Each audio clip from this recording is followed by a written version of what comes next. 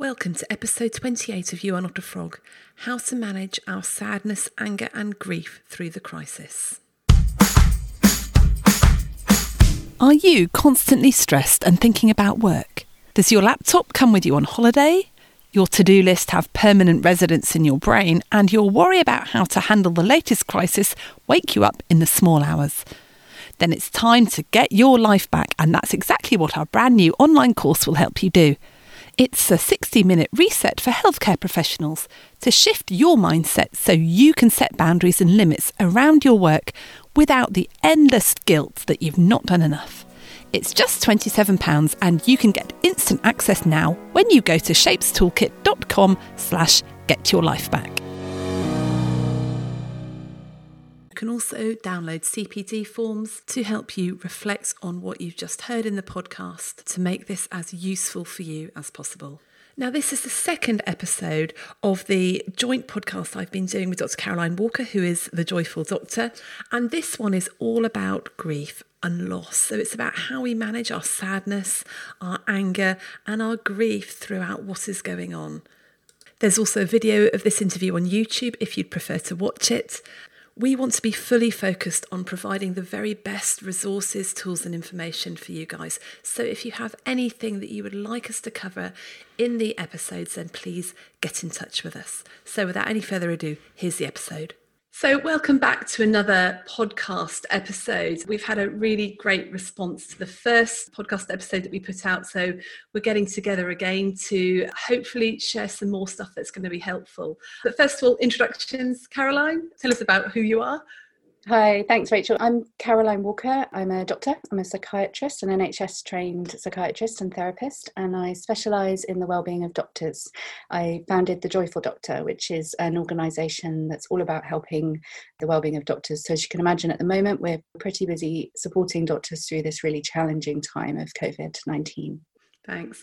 And I'm Dr. Rachel Morris. I'm a GP turned executive coach. I founded an organisation and created the Shapes Toolkit, which is a training programme to help professionals in high-stress jobs like doctors with well-being, productivity and managing their resilience. And I also host the podcast You Are Not a Frog, which is perhaps where you've found this today. So, Caroline, firstly, how's your last few days been? How's the weekend been? Yeah, I think like for many, it's been quite challenging, actually quite tough. I'm feeling a lot of the same emotional stuff that everyone's feeling at the moment. You know, I was feeling a bit overwhelmed, quite tired, quite emotional.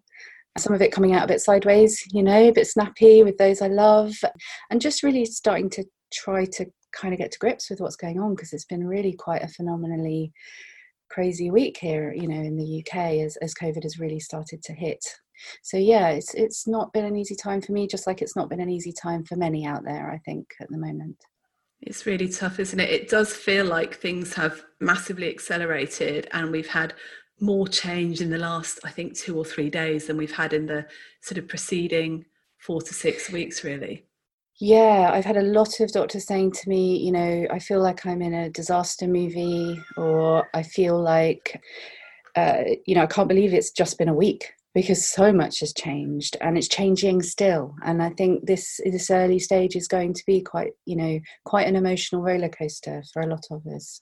Yeah, I know last time we talked about this sort of low level anxiety, and for me I've noticed that it's not actually been low level anymore. I found that towards the end of last week I was feeling I was losing my appetite, waking up in the morning feeling really quite emotional, and had a couple of occasions where I just sort of sat in my car and had a little bit of a bit of a big cry, actually, just because I felt the enormity of the situation, and also it was a feeling of real sadness.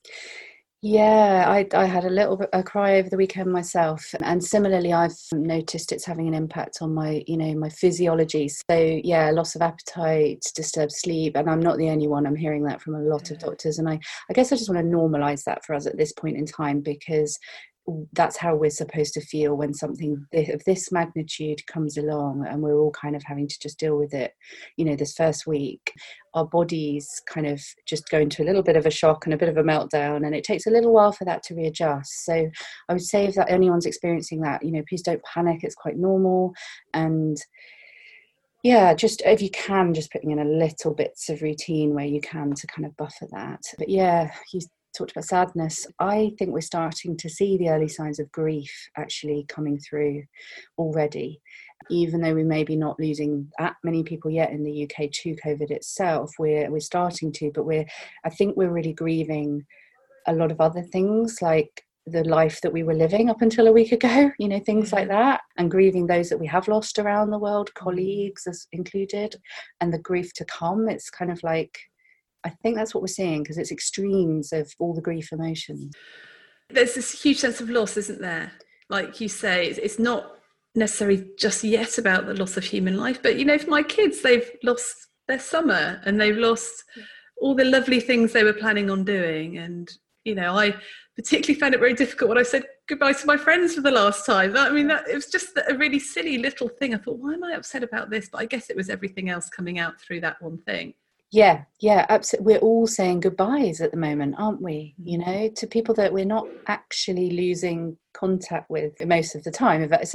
These are people that are still in our lives, but we're sort of having to separate from them temporarily. So it's like a big grief or a loss in a kind of strange kind of way, because now we're having to get used to sort of seeing people online instead of or speaking by phone more than face to face. And so all of our relationships are shifting, aren't they, around each other. And yeah, the kids, they're losing their routine and their structure and the way that their lives are kind of chunked down into terms and holidays. We're losing our routine of the way that we work. And we're sadly starting to see the loss of life as well. And I think it's important we don't shy away from acknowledging that at this early stage, because that is impacting. We're reading very sad stories that are really, hitting many of us right in our hearts, and when I think it's something you can identify with, like a colleague, you hear about a doctor or a nurse that's died, or perhaps somebody that's died that you can relate to them as someone in your family. Yeah. I think we all start to grieve. So how do we cope with this grief? How do we, we've all got to carry on, and many of us are frontline workers, so we can't just sit at home and maybe go through the natural process. What can we do? It's a really good question, because we talked last time about anxiety and how you can sort of have these strategies where if you notice it, you can perhaps change it, distract yourself, etc. But grief doesn't quite work like that. I think for grief, the important thing, if you can, is to realise that it is grief. So to name it. And so we'll talk about the different emotions that show up in grief today. So naming it and realizing it is grief is actually really helpful. And then whenever you can, allowing it to just flow and come out, because grief is something that has to come out. It has to be felt. It can't be put to one side, or it can be put to one side temporarily, but if you do that, it kind of stays stuck and you can get into trouble down the line. So if you're finding yourself with the different emotions, it's important to try and let those flow if you can, as much as is possible in your day-to-day life. If, say, you're in the middle of a meeting and you don't really want to burst into tears, for example, you can temporarily just put a little lid on the box, the little grief box, just hold it to one side. As long as you come back to it later, you go off and have a little break, or you go home and you just get that little box out again and open it and go and feel the feelings, then that's okay. That's a reasonable strategy to do short term, but hard to do. That to me sounds quite scary, because a lot of us like to put the lid on our emotions, go, okay, oh, great. Yeah. I've just suppressed that. Thank God for that. That's solved. And I can just now file it on my shelf, so I don't need to open it later. So you're saying, actually, it's really important we go back. It is and it isn't. So I would qualify that and say, actually, for many of us, we're going to have to put lots of little things in lots of little boxes and put them on the shelf for quite a while. Like, we're going to need to put some of this stuff aside to be able to get on with the job that we're doing at the moment. So I think for some of us, we're going to have this at the end of this process, as things start to kind of settle down and calm down, we're going to have a lot of boxes that we might need some help kind of getting down off the shelf and looking at and allowing room for. But what I'm talking about is, if you're struggling like we were at the weekend and you're like, you feel a bit tearful, just having a little cry, absolutely fine. Allow yourself to do it. Try not to put everything in boxes at this point, but where you need to, it's just about noticing that's what you're doing, and you'll come back to it at some point with support if you need it. So I think both of us have experienced it as sadness and crying. Not everyone experiences it in the same way, in the same type of emotion. What other emotions might you expect to see? Yeah, so grief is a real roller coaster of lots of different emotions at different times. And we used to think that it was quite predictable, that you kind of went through these stages in very predictable order. But actually, what we've seen really now is that it comes and goes in lots of different stages. But the main emotions we tend to see initially are shock and disbelief. I think we're all in that phase at the moment, like what's going on. Then you get anger, really is really common. You get a bit of bargaining. So that's the sort of thinking doctors are doing now. Like, if I just work a bit harder, then maybe I can make this all better. Or, if I'm just really good for the rest of my life, God, please, help my loved one to survive this, or that kind of bargaining with life. Yeah. There's sadness, as we've touched on, which can be really profound and really quite, draining and really tough. Then there's acceptance. So eventually what we hope to get to with grief eventually is a sort of place of acceptance, a place of life has changed and this thing has gone, but we've kind of adjusted. We're able to kind of get on with our lives as well as we can. So those are the main sort of emotions we see: shock, anger, sadness, a bit of bargaining and acceptance. But they come in waves and they come unpredictably, and they come like 1 minute you can be feeling fine, the next minute you've got, raging anger, then you're fine again, and then you're really sad. So it's about riding those waves at this stage. So that's interesting to me. How do you deal with anger? Because sadness is one thing. You can go and have a little cry in the cupboard or in your bedroom or whatever. Yeah. But I've seen this a bit in our household, getting quite snappy with each other, it's fair to say, and feeling quite angry. And what you don't want to do is take it out on other people's. And so how do you experience anger in a helpful way? Yeah, really common question. Great question. And I do a lot of anger work with my doctors in everyday life, actually, because this is a problem, something that we really struggle with, because I think there's all these beliefs, aren't there, about anger, that it's a bad thing, that we shouldn't show it, but in fact, it's an incredibly normal, healthy emotion. I get angry all the time. We all get angry all the time, pretty much on a daily basis in normal circumstances. But at the moment, there's a lot to be angry about. So I'm seeing a lot of anger. How do we deal with it? So it's a bit like grief. You have to get it out. But it's an emotion that has to flow out of you. If you keep it in, it causes problems. That's when people get really, and they'll, like, the lid will pop off without, warning. So it's about getting it out, but getting it out in ways that are not going to harm you or anyone else. And I advise people experimenting. So for me, I'm a puncher. So when with my physical anger, I like to punch. So I'll get something like, you see my cushions behind me here, I'll punch those because it's not going to harm me, but it's going to get that anger out in a really healthy way. So I think about physical expressions. So some people are kickers, stompers, pushers, and you'll probably get a sense of what you are, because when you've lost it in the past, you probably, like, maybe you threw something across a room, or you shoved something away, or you stomped, or, so just think back, okay, what am I likely to be? And then do that thing, but do it in a healthy way, and do it pretty regularly at the moment, I would say. So I'd be punching stuff at the moment, 2-3 times a week, probably, just to get that anger out. Yeah. But it's about punching the pillow rather than the brick wall. Yes. Or somebody, or someone else. Yeah. And then one's husband. Yeah. That's the physical stuff. Then let's think about maybe writing and vocal. So we're very vocal as some human beings. So like shouting or screaming if I'm angry. So again, I do that into a pillow, or I'll do it in the car where no one can hear it. Yeah. So it's doing it in a way that's not going to upset you or anyone else, but just gets it out. And writing, really powerful. I'm seeing a lot of doctors at the moment writing angry messages on social media. And I think it's absolutely normal to be angry and want to get that anger out. What I suggest is express, don't send. So write it in like Word or something like that.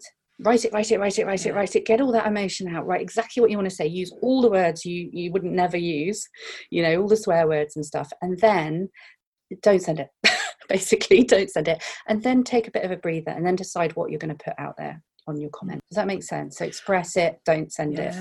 That 100% makes sense. So I've been looking at a lot of stuff on social media, and while I do think it's important that people know what's going on, a lot of the underlying tone is very angry, and I just wonder how that is helping. It might help the person writing it to express it, but the reader, it then agitates the reader, and you're sort of perpetuating this spiral of anger rather than calming it down with logic and compassion. Yeah, I mean, I guess I would say it's normal to be angry, and I think a certain amount of expressing it like that is actually pretty human, and I think we have to give ourselves a bit of leeway at the moment. I think we're all going to get a bit irritable. I shouted at my partner last week, and I think particularly as families are kind of having to be more isolated together and in close proximity, perhaps not able to get out and have the space they need at the moment. I think there's a lot more anger being directed, at different people. I think it's not about kind of trying to change the anger. I think it's about venting the anger out in healthy ways. That kind of takes the pressure out. It's a bit like a pressure cooker with a lid on it. If it builds up and up and up and up and up, then the lid's going to pop off and it's going to hurt someone. But if you can just tap off the pressure regularly, then you won't be quite so irritable. You'll have that little bit of a second of choice between when you're just about to shout at someone, but you go, oh no, I'm going to just go next door, or I'm just going to go and take a time out. And so that's what we want to build in. It's that moment of choice between getting angry and acting on it. We want a little bit of a gap, otherwise it's and presumably physical exercise can actually really help with this as well. 100%. Yeah, absolutely. Because it's a very physical energy, anger. It's a very, So that's why I say to people, think about the physical, think about the verbal, and think about maybe writing if you're a writer, or drawing, or something, something that's expressive in that way. But it's a very physical thing. So physical exercise, very important, very helpful. So one thing I've noticed in me is when I've been feeling angry a little bit at the end of last week and over the weekend, and actually maybe a little bit this morning as well, I then start to believe some of my angry thoughts. Oh, yeah. So I'm thinking, why isn't so-and-so doing this to help? Or why are kids doing this? And that means that blah and blah. And I'm in this state, and I had to force myself to stop this morning to think, actually, Rachel, calm down. You're not thinking logically here. So how do you suggest people, because I think that is the danger, isn't it? That we confuse our emotions and our thoughts during the emotions for the truth.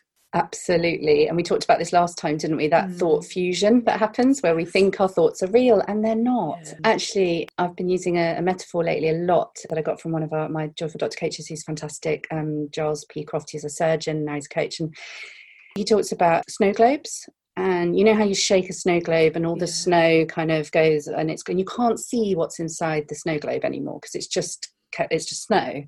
And that's a bit like what our thinking gets like when we're angry, isn't it? It's like all these sort of thoughts going around in our head, we're shaking in our head, and we can't see the wood for the trees.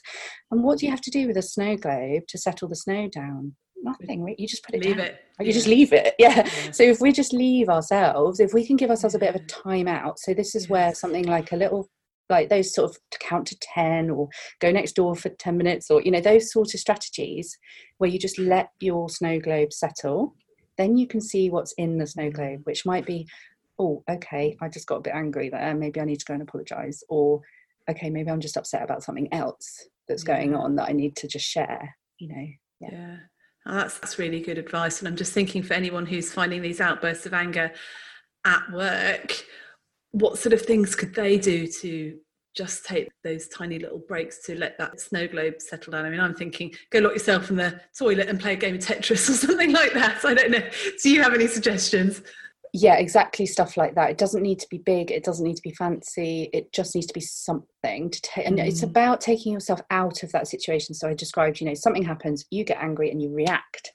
We need to just put a gap. So if something happening and you feel your anger going, it's just taking yourself away. So whether that's mentally taking yourself away, counting to 10, remember what you had for dinner last night. It doesn't matter what you think about, but just shifting your attention onto something different, or whether you physically take yourself away. So you go out to the toilet and play a bit of Tetris, or you go for a little walk around the building or around the house, so it's only has to be a very small, simple intervention. It doesn't have to be anything fancy, because we're a snow globe. We're going to settle if we give ourselves enough time. I think the mistake we sometimes make, I certainly do this, is I'll get really angry, I'll notice it's happening, and then I'll take myself away for a bit, and then I'm like, but I'm still quite angry. I kind of think I've calmed down. Yeah. So oh, I'll just go back in. And I'm totally calm now. Everything, I'm really definitely thinking logically, and you were definitely in the wrong. You were definitely in the wrong. And then you're right back into that situation again, aren't you? So if that happens, we're human, we all do it. Just, again, step back, but just take a little bit longer this time. We all know it, don't we? We know when the feeling has passed and we're not going to snap. We just know that. So waiting for that feeling. And it's difficult work. I think we're in unprecedented times, and doctors are under phenomenal pressure already. And we are all going to be feeling this mishmash of emotions, and anger is going to be one of them that comes out. And people are they're going to snap at each other. They're going to. So I think what we can do for each other is to be okay with that and hold that and normalize it a bit, not get too, just be like, okay, we're all struggling here. Let's take a time out. Let's take a 5-minute breather. I get it. You're pushed for time, and with over 200 episodes, how do you know which is going to be the one that lifts you out of the saucepan and back to thriving at work? Never fear, the You Are Not a Frog podcast quiz is here. Find out if you're a super squirrel, brilliant badger or mighty mole, and I'll send you a personalised playlist with the top 5 episodes that will make the biggest difference to you.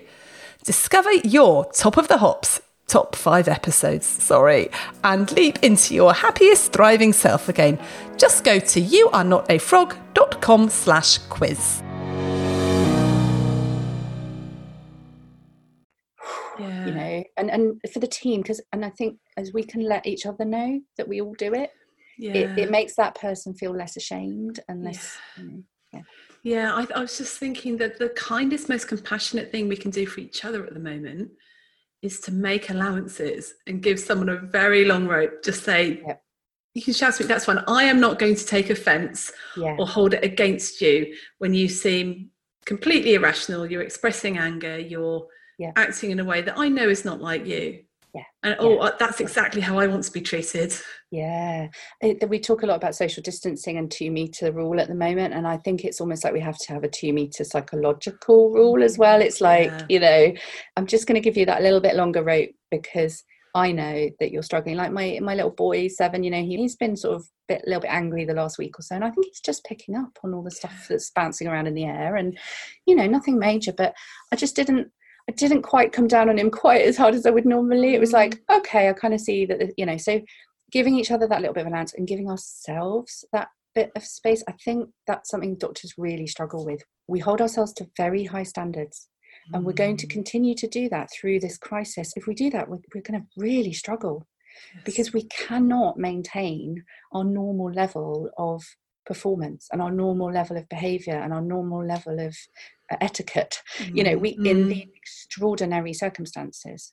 We can do it to some degree, but we're all going to sort of just need a little bit of wiggle room, I think, and kindness to allow for that. And I love your metaphor of the pressure cooker and just letting off the steam in little bits. I think just talking to, maybe teams can talk to each other about how their pressure cooker is at the moment and what sort of emotions are in there that might need letting out, and how can they do that for each other, and the allowances they need to make for each other right now. I think that'd be really helpful, wouldn't it? I mean, we've seen a lot, haven't we, in the last week, teams using sort of 5-minute check-ins at the beginning and end of shifts, and actually it's okay, use a minute or two of that time to just acknowledge, we're all at the end of our tethers here, we're all getting a bit frayed and snapping, and it's okay, we're all feeling it, and we're going to try and get through this together. And it's something just that simple, literally 30 seconds of just acknowledging it can be really powerful for a team. And if you do lose it, setting an example and a role model, whatever level you're at, if you can say, oh God, sorry guys, I'm really at the end of my tether, I've had enough, do you mind if I just take 2 minutes out here? Because people will understand, they will get it, right? We get it. It's extraordinary times they are, and it's tough. I think it's really important to not only do that, for everybody, make allowances for team, make allowances for yourself, but also the point you just made a few minutes ago, that probably we're not going to recover as quickly as we possibly used to. So that anger or the sadness, it may take quite a while for that to work its way out of the system. So don't think you're okay too soon. Or someone else is like, just because someone's come in and gone, I'm sorry guys, I lost it a bit there, but I'm fine now. Don't assume that person is genuinely going to be completely fine then. Absolutely, 100%. And this is going to take us weeks and months at least to get through, right? And because the stressor is ongoing as well. It's not like in a natural disaster, for example, where something's happened and it's happened at day one and then everything unfolds. This is an evolving situation where we're getting constant new stresses happening. So this is going to be ongoing for some time. So yeah, we're going to get good days and bad days, good moments and bad moments. And I think at this early stage, we need to just keep it really simple, really kind, just normalize that this is tough and we're all feeling it right now. So can I ask you, Caroline, because what I've observed is that there is quite a difference between people working on the front line and perhaps the rest of the population who are now told that they need to be at home, social distancing. Please don't go out of your home if you don't absolutely have to. And actually, if you're just in your home, yes, we've lost schooling, we've lost all sorts of things, but we're not seeing what's going on out there. And I wonder whether frontline workers are just at that little bit further on in their grief and loss than the rest of the population. And that's going to be quite difficult to deal with if one half of the family one half of the partnership maybe is a frontline worker and the other one isn't. So what advice would you have about that sort of thing? Yeah, we're seeing that, right? There's a real mismatch. And it's totally understandable because people are experiencing different things. So for a lot of people, this hasn't bitten yet. And I think it will start to over the next 2 to 3 weeks. People will start to see more impact and more. It'll start to hit home a bit more as their loved ones get sick, as they're in ITU and they start to worry about if there's going to be enough ventilators and all that sort of thing. It's going to start to really, amplify up. But at the moment, there is still quite a bit of a mismatch.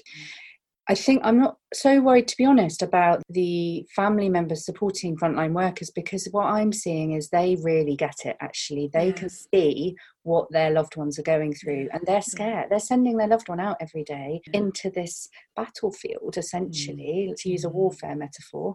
They're sending them out knowing that they might, be at higher risk of infection, that they're going to be seeing and going through awful things. They're seeing their loved ones come back into the home broken and exhausted and scared and all of these. So I think those people are probably already seeing the effects and the impact. It's perhaps the people that hasn't touched their life yet.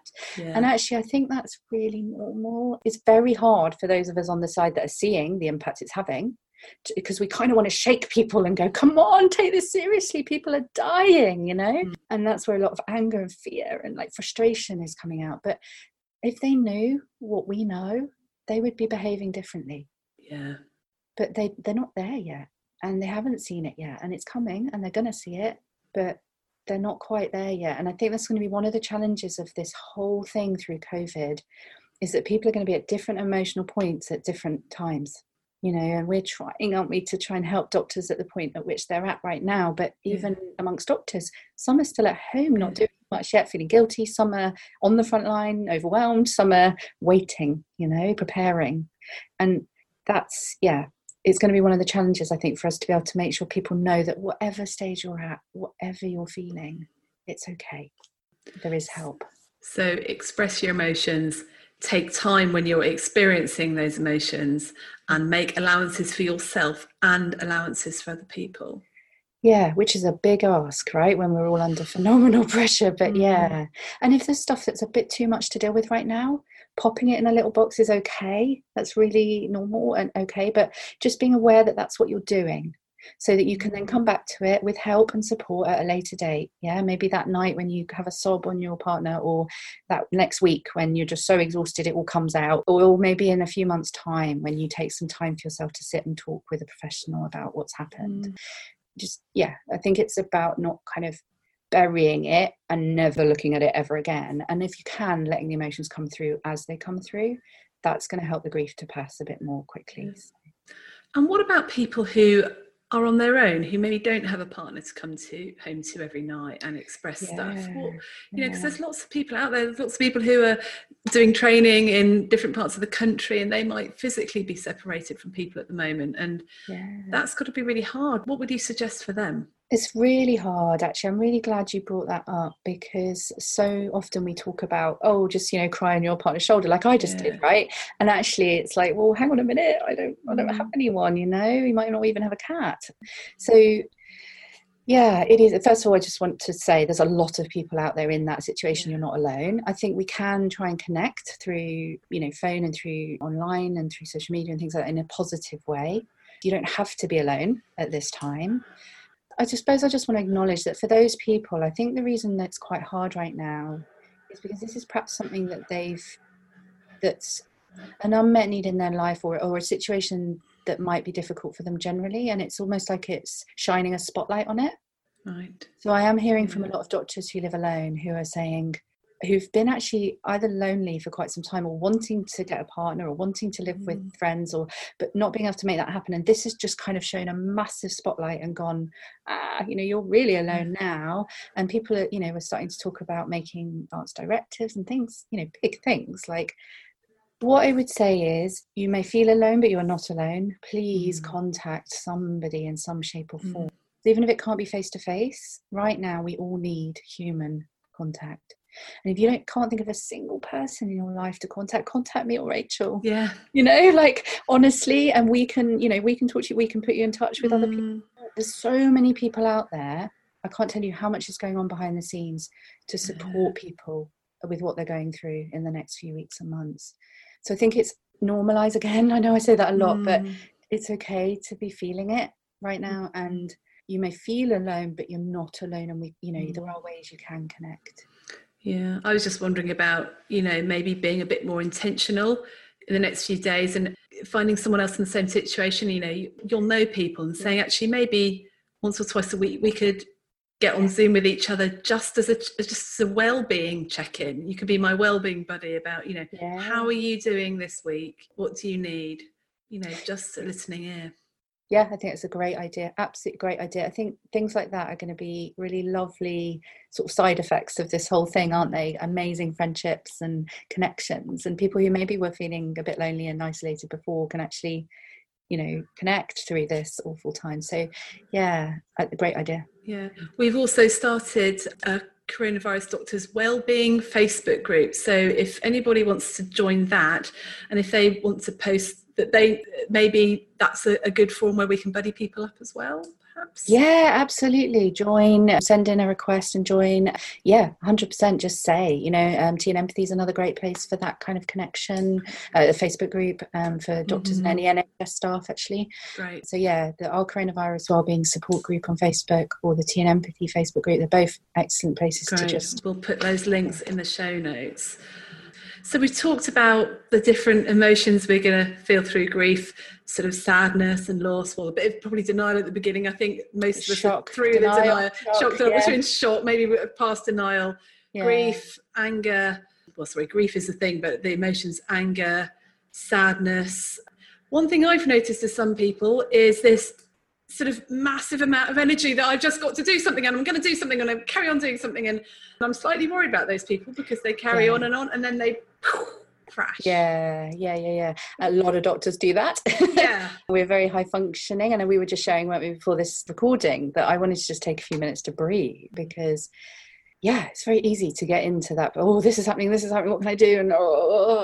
And again, I think just simple strategies, okay, just take a few deep breaths. Like I do personally, I forget to breathe, but I can remember to put my feet on the ground, and just doing that, then I then breathe. So feet on the ground, because I think breathing is a funny one. It's kind of hard to remember to breathe when you're like so much is going on. So sometimes if you've got a watch or smartphone or something, app or something where it does one of those lovely in and out breathing things where you have to follow it with your breath, that's quite nice.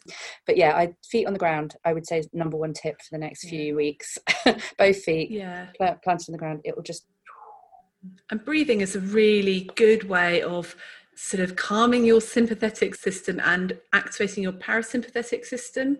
So I had a chap called Richard Husseini on the podcast a few weeks ago, and he's worked with people in the Olympics, just about to go into really high stress environments, like just about to go snowboard or something like that, and using the out breath to calm everything down. So he talks about, square breathing. So square breathing. Out next, then in, and then out. So that, and 7-11 breathing as well. But what's about square breathing? Square breathing, a lot of doctors are using this. Marines use this. It's really great technique, and it's very simple. So you imagine a square, a bit like the screen we're using now, and you breathe in for 4, count of 4. Then you hold for 4.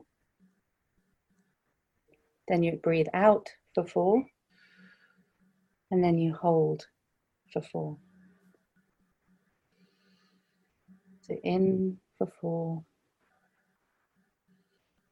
Hold for 4. Out for 4. And then hold for 4. Really powerful technique to just, if you do that 4 or 5 times, you'll completely change your physiological state and just be able to function in a very different way. So I was going to ask about this. I have noticed already that my heightened physiology from sort of Friday, Saturday has already calmed down a bit, probably because I did a workout this morning, which really helps. What am I going to be expecting now, that it goes up and down, or that actually now we're into more of the chronic stress, or what would you expect to see?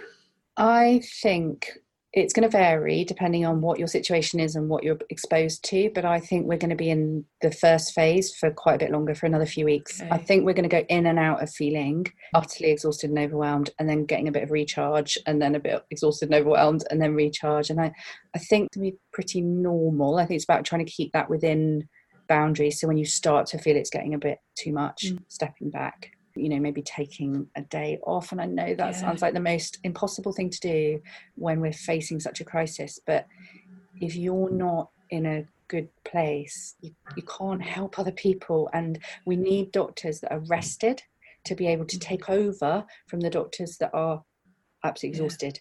So, if you just need to step back for half a day, a couple of days, it's okay. You're going to come back in a much better resource that can then help other people to do the same. So it's a marathon, not a sprint. And you do need to switch off when you have your days off. Do not spend the entire day looking at the news and looking through social media feeds. Just watch a film, read a book, read some sort of fiction, watch a box set, binge watch Stranger Things. I don't know. Just do something to think about other stuff. Yeah, it is, absolutely. But be aware you're going to want to do those things, and you'll probably, like, you'll be watching a movie and then suddenly you'll find yourself, you're on your phone again, and it's like, what how did that happen? So just go, oh, okay, all right, I was told this was going to happen, okay, just pop it down again and just try and like refocus on what you're doing. It's going to be hard, I think, for people to fully switch off at the moment, but as much as you can, I think just allowing yourself to is really important. And it's okay to enjoy yourself. Can I say that? 100% you can. And you're saying it, and I sense the tone of voice you're using is because we feel a bit guilty, don't we? It's like, how can I be enjoying myself when I know my colleagues are intubating people right now or making decisions about who gets treatment and who doesn't, those kind of, but it is absolutely okay to enjoy yourself. It doesn't mean that you're a heartless, horrible person. It doesn't mean that you don't care about those people. You are doing exactly what you need to be doing in order to help those people. Because if you are well and getting a bit of a balance and a bit of recuperation and a bit of joy in your life, then you can help them when they need it, and you can take over and let them go and enjoy their life when they need to. So it's not a selfish thing. Okay, we all interact, and me looking after myself and having fun is going to help you, Rachel. You having fun is going to help the next person. And it goes, collectively, it helps each other. There's a lot of backlash at the moment I'm seeing from, maybe doctors posting funny things online or making a joke about something, and a lot of people going, this is really insensitive. How can you be joking about this at a time like this? But I think we need to have room for both, because otherwise we're not going to get through this. We need the light relief, we need the joy, we need the happiness to balance out a bit of the other stuff that we're feeling. So there is room for joy as well. Even with the sadness and the anger, we can feel joy, and that's okay. I think that for me the take-home message is whatever you're feeling is okay. If you're feeling quite relaxed and not too worried, great. Chances are you probably will feel a bit anxious at some point, so enjoy it while you can. If you're feeling pride, joy, love, all these wonderful emotions. Wonderful, but we all need a mix of emotions in our lives. And at times like this, I find bad emotions, all emotions are good really, but those difficult emotions, the anger, sadness, all that stuff, the guilt, they seem to be met in equal sort of measure by the good stuff, right? I mean, how much amazing stuff are we seeing at the moment? Yeah. Human acts of altruism and kindness and, coming together. It's just wonderful. So, and that's the human spirit, that's the human condition, that we, even in our toughest times, we have our most joyful moments. And that's how it's meant to be. Thank you, Caroline. That was really helpful for me, and I think helpful for the listeners as well. If I was to ask you for your 3 top tips for dealing with grief, sadness and anger at the moment, what would they be? Feel the emotions. I'm hearing a lot of people say, oh, don't be angry, don't be anxious, don't feel guilty. Actually feel it, because it's normal and emotions need to be felt, I think. Anger and sadness. Anger, vent it, tap it off healthily. So try, experiment, have fun with it. Like, I've got doctors who throw beanbags at walls. I've got doctors who bash bits of furniture with baseball bats. I've got, all sorts of things. Do it safely, right? You do it safely, but just getting your anger out really safely, really important. The sadness, I think we need to feel it and we need to share it. And yeah, sadness is a tough one and it takes time. So we're in this together. Yeah.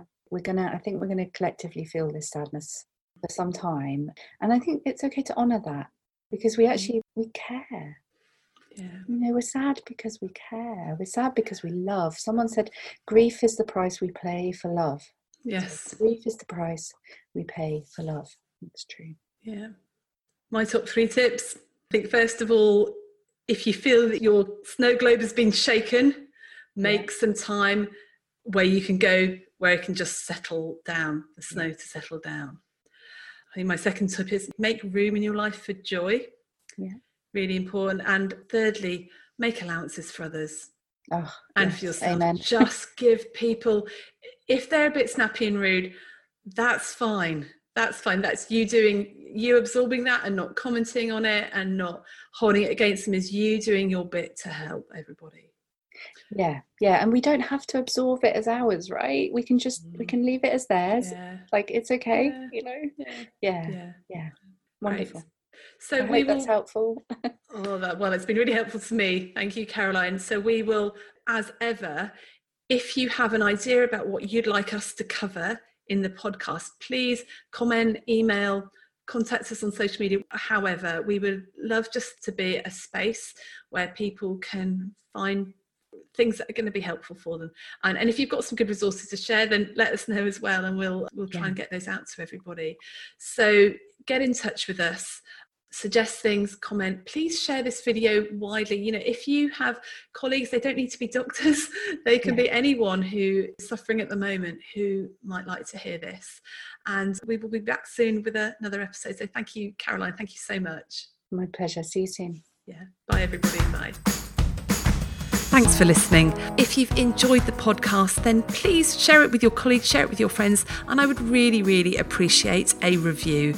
I'd love to hear your comments and questions, so either email me or join my Shapes Collective Facebook group, where you can post your comments and your suggestions, and I also post loads of useful articles. So I hope you can join me for the next episode.